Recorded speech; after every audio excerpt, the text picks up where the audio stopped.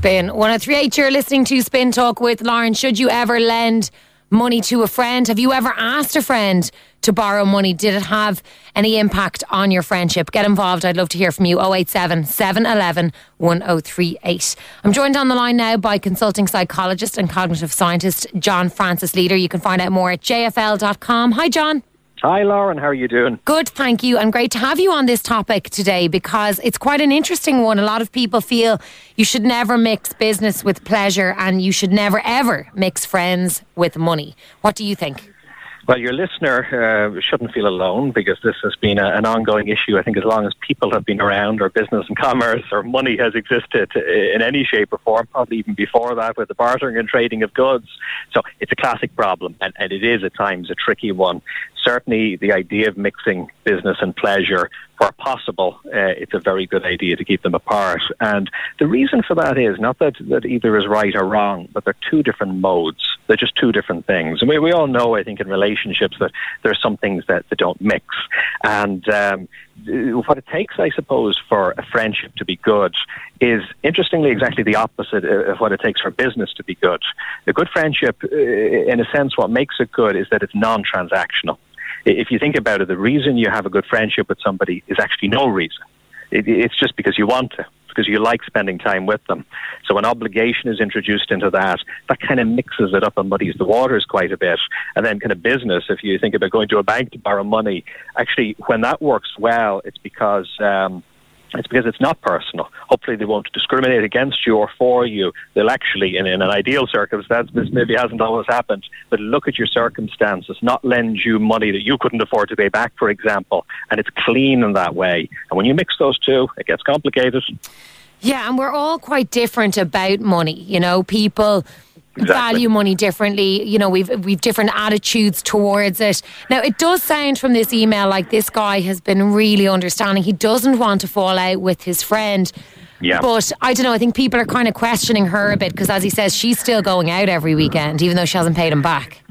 And this is the problem. And the difficulty is whether the person is kind of abusing that trust or not can be hard to tell. And this is this mixing of business and pleasure, because we want to allow friends to do whatever they want to do and not really think about it. Or we want to be in that business mode where we're trying to get return on the money that we've paid out, which is more the mode a bank will be in. And it's a very weird mode. I mean, imagine, going out kind of partying with your bank manager. And there's this sort of, hey, should you be paying for that? Or, hey, cut back there in the drinks. This is the kind of form of thinking that will be brought in. Now, whether we love the banking system or not, it's set up in a very particular way and it works quite rigidly. And, of course, if you're borrowing money, there's contracts around it, there's terms. These details are worked out quite carefully. And usually in the context of a friendship, that doesn't happen.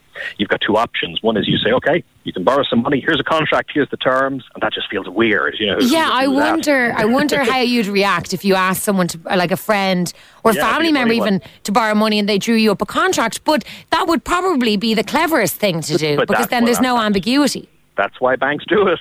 And if you don't then do the contract, it would be weird. But then if you don't do the contract, in a way, it's even weirder because you still have a contract. A verbal contract is still a contract. So there's still the sense of expectation, but maybe you expect something, the other person expects something different. There's misunderstanding about it, and this is the sheer messiness of it. One little thing you can do sometimes, and I'm not saying this is any easier, but just for the sake of maintaining a friendship, is don't really lend money that you're not happy to essentially give if the friendship really matters to you that much. Because it's that kind of need, because there will be times somebody, of course, is really, really stuck in a very genuine situation.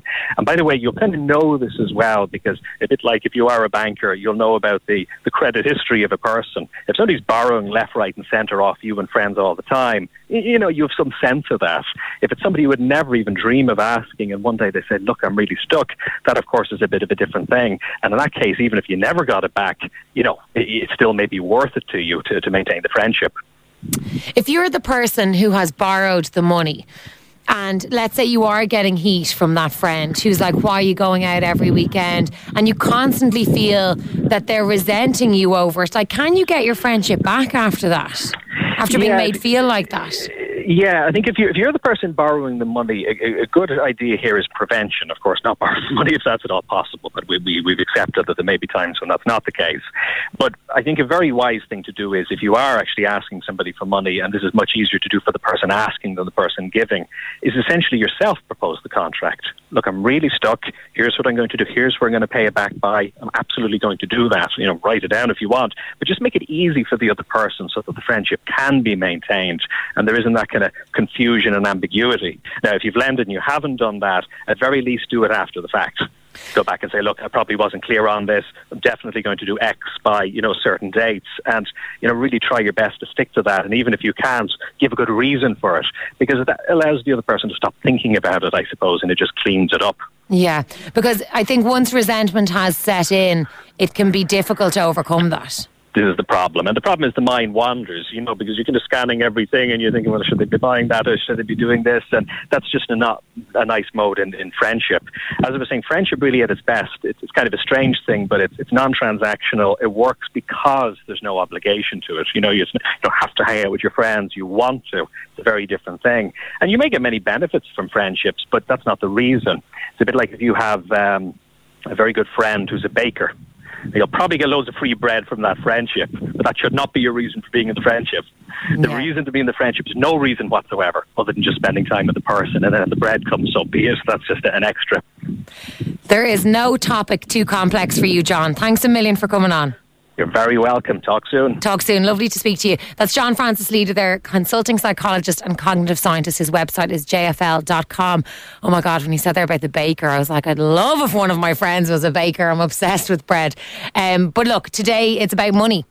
And that can be very, very difficult sometimes when money gets involved in friendships. We've had an email in from a listener who lent a friend money a few months ago to help pay her rent. She hasn't paid him back yet. It's getting awkward. He's starting to question some of her life decisions. She's coming up with excuses.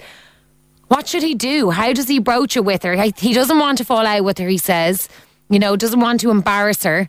But at the same time, she's got to come good on the deal that they made.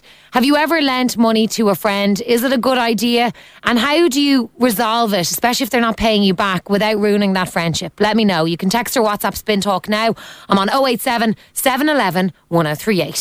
Spin Talk with Subway. Make work lunches fun again with a Subway platter. Subway. Keep discovering. Spin 1038.